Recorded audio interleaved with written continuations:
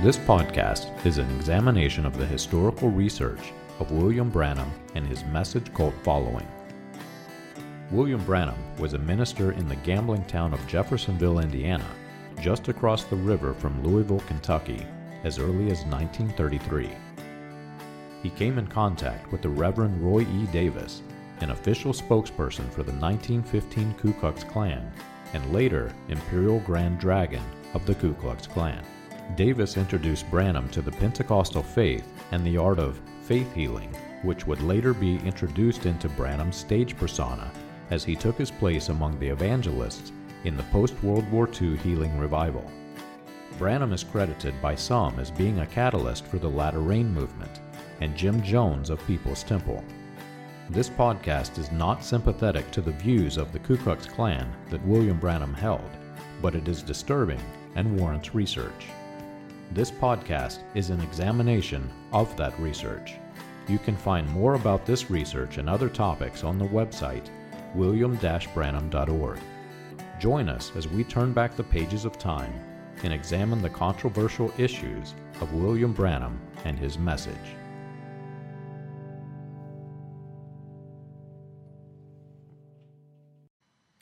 Some cult churches around the world have been trained to ignore this failed prophecy. But for the home church of Jeffersonville, Indiana, the 10th prophecy is still considered to be in the lineup of things that are to be.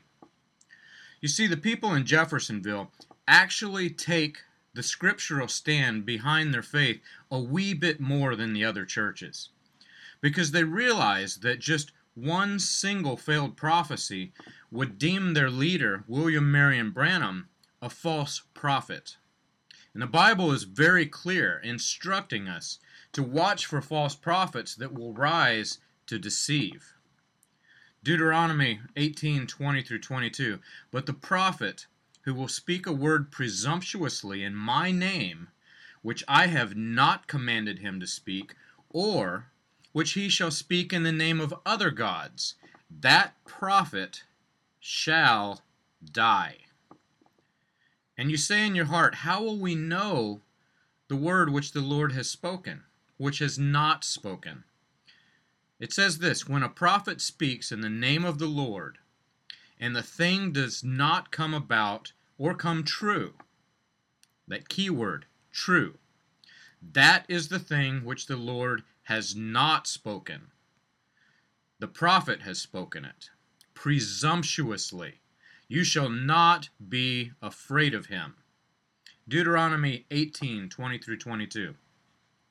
But while the scripture instructs us to inspect the prophecies, and after inspecting, having found one to fail, we're not just told to ignore that prophecy, we are told to ignore that prophet. Yet people are still trapped in the clutches of fear. Other churches ignore this prophecy altogether. Some churches ignore this prophecy and teach that only the statements that William Branham said with, "Thus saith the Lord," are the ones that we should test. All other prophecies were just presumptuous words. But what they do not realize is that the 10th vision, one of the prophecies that never came to pass, was actually wrapped with the "Thus saith the Lord" seal upon it. Branham said this in 1956, "One of these days I want to pitch a tent that the Lord's going to give me right outside this side of Chicago. Those things are not mythical. In contact with the Holy Spirit, when I come under His anointing, and He takes me away and shows me things. I just got perfect confidence." That's exactly right, because it's never failed. And He will never say one thing outside of what's written in His Bible. That's right. You watch it. Through the years, He's never said one thing at any time unless it was absolutely scripturally based on the Bible. "Thus saith the Lord." Shepherd of the Sheepfold, Chicago, 1956, 0403. Look it up. And this was clearly described as a vision. Make no mistake. 1956, 0421, later that same month. After we get the gospel tent, we'll have a morning service so that people can attend their own church. That's the reason that by a vision, the Lord has showed me to get this big tent. What visions are is the title, 1956, 0421. Look it up. Some of you have never heard of this. And I'm sure you're asking yourself, how does Jeffersonville still stand behind this failed prophecy, all the while knowing for certain that this vision never came to pass? The answer will shock many of you. Jeffersonville is the headquarters. Jeffersonville is the headquarters of this cult. What comes out of Jeffersonville is the word from Mecca. And many churches around the world follow this. Missionaries, many of you know who are from Jeffersonville, and they've never mentioned this. The only way that you can support an unfulfilled prophecy, one that came from a prophet who is long dead and gone, is to bring him back to life. Many of you are thinking, oh, that makes sense. We'll all rise in the resurrection anyway. But stop and consider what you're thinking. Bringing a prophet back from the dead with the resurrection would agree with Scripture. But let's consider the events of when our Lord returns. 1 Thessalonians 4. But we do not want you to be uninformed, brothers, about those who are asleep, that you may not grieve as others who have no hope. For since we believe that Jesus died and rose again, even so, through Jesus, God will bring with him those who have fallen asleep. For this we declare to you by a word from the Lord. Now that's a real vision. For this we declare to you by a word from the Lord, that we who are alive, who are left until the coming of the Lord, will not precede those who have fallen asleep. And listen to this order of events that Paul gives. For the Lord himself will descend from heaven with a cry of command, with the voice of an archangel, and with the sound of a trumpet, the trumpet of God. And it says next, and the dead in Christ will rise first. Then it says, then we who are alive and left will be caught up together with them in the clouds to meet our Lord in the air, so that we will always be with the Lord. Now this still sounds reasonable to the mind that's been programmed with cult theology. Branham promoted himself as the last trumpet. But let's examine this just a little closer. Notice that the Lord himself comes, not a prophet. And notice that the dead in Christ do rise first, but notice they do not remain with the people who are here alive and remaining. Those that remain are carried up to be with those that have already gone on. This creates a huge problem. Cult churches around the world know this, and so they avoid this tent ministry doctrine like the plague. To place Branham into this situation would be to add to Scriptures, inserting a resurrection before the resurrection. And while the tent ministry doctrine comes from headquarters, it is not widely accepted in the cult. Many members in the Branham cult do not even know that this particular doctrine even exists. When preachers start changing the Scriptures, you'll notice that they can't change just one. The Scriptures are interconnected, all Scriptures flowing together with the force of a raging river. To change one Scripture, you must change 100 others. After changing those, you're forced to change 1,000 more. Eventually, you've rewritten the book. To say that Branham will be numbered in the resurrection would not present so much of a problem had he repented. But to place him into human flesh would be to deny his heavenly body, the new body that the dead in Christ are to receive. So to promote the coming tent ministry, after having been dead, You have to stop preaching entire sections of Corinthians. Take Corinthians 15, 1 Corinthians 15 as an example. And I love this section. It's incredibly funny when it starts out. Paul actually rebukes somebody who starts thinking about zombies. It says this, "But someone will ask, how are the dead raised? What kind of body do they come?" He says, "You foolish person. What you sow does not come to life unless it dies. And what you sow is not the body that is to be, but a bare kennel, perhaps a wheat or some other type of grain. But God gives it a body as He has chosen, and to each kind of seed its own body. But not all flesh is the same. There's one kind for humans, another for animals, another for birds, another for fish." Listen to this. "There are heavenly bodies and earthly bodies. But the glory of the heavenly is one kind, and the glory of the earthly is another.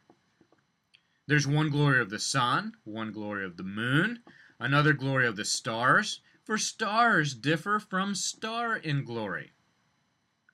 So we have first established this, that the heavenly body is completely different than the earthly body. No questions asked. Let's continue.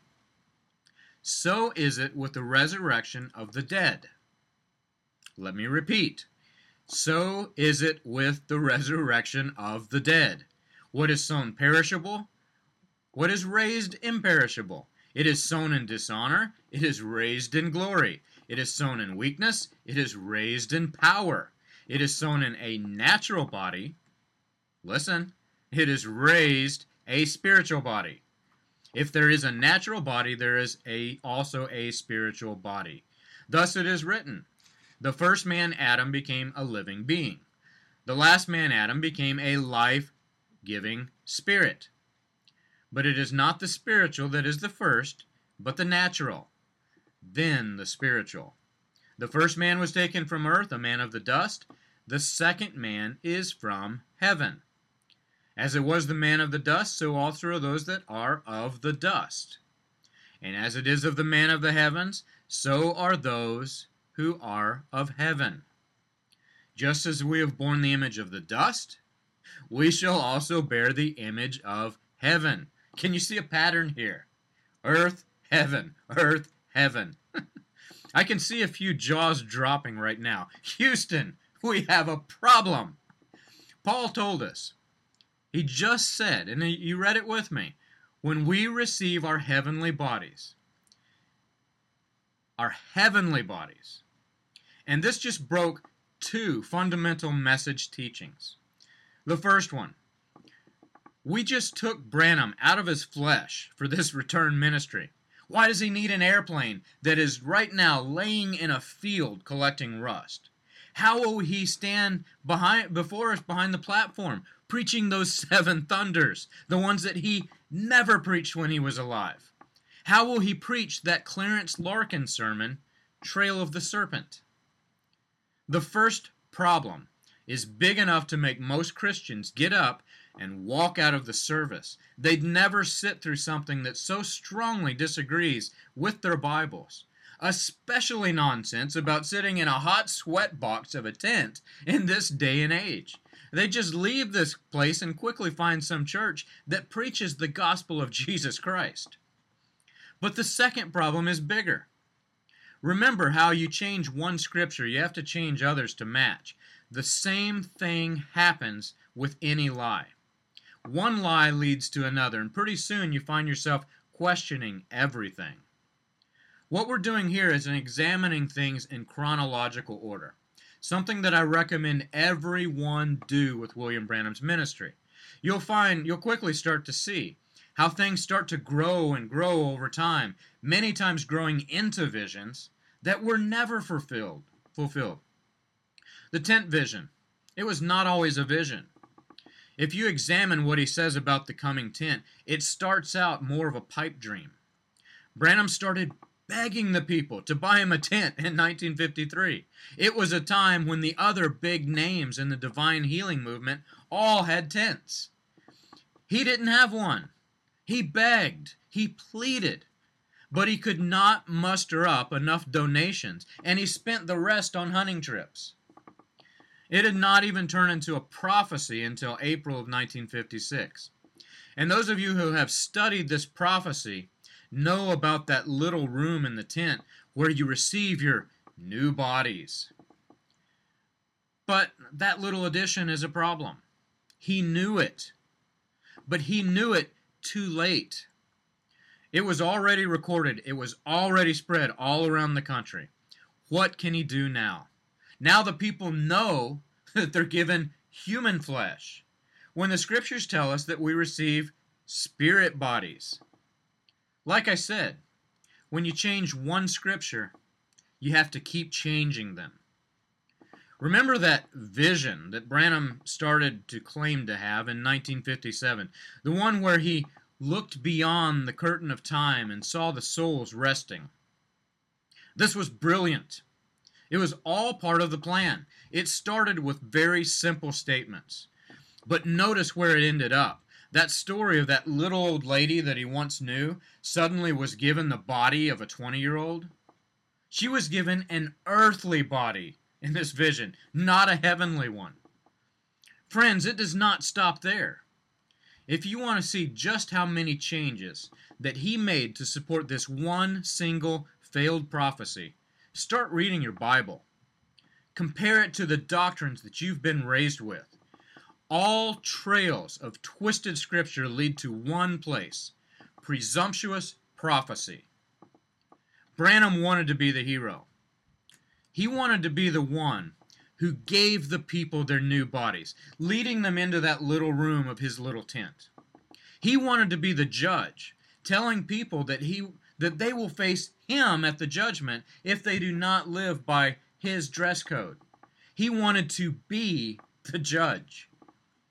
But today I'm going to tell you who the real hero is. And the story does not revolve around some little tent that won't even hold the 2 to 4 million people around the world in this cult of William Branham. I'm not going to tell you some fictional story that will start making you change scriptures to support. But I am going to tell you a vision. And it was not one that was invented with some devious purpose. This is a vision from John. But not this John. This is a vision from John the Revelator. It's found in Revelation 21. The new heaven and the new earth. John writes this: "Then I saw a new heaven and a new earth.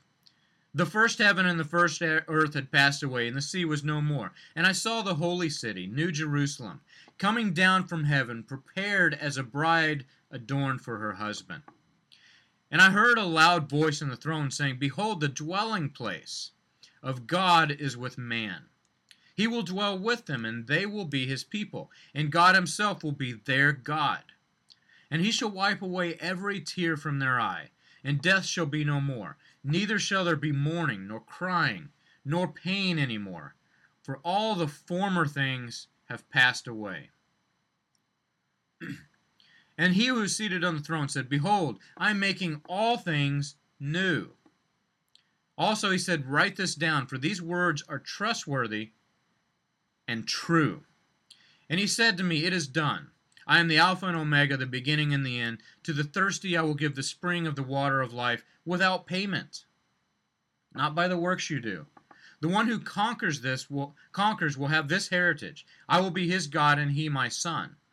But as for the cowardly, the faithless, the detestable, as for murderers, the sexually immoral, sorcerers, idolaters, listen to this, and all liars, their portion will be taken.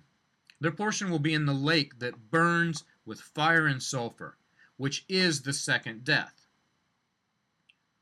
And then he talks about the New Jerusalem. Then came one of the 7 angels, who had the 7 bowls of the 7 last plagues, and spoke to me, saying, Come, I will show you the bride, the wife of the Lamb.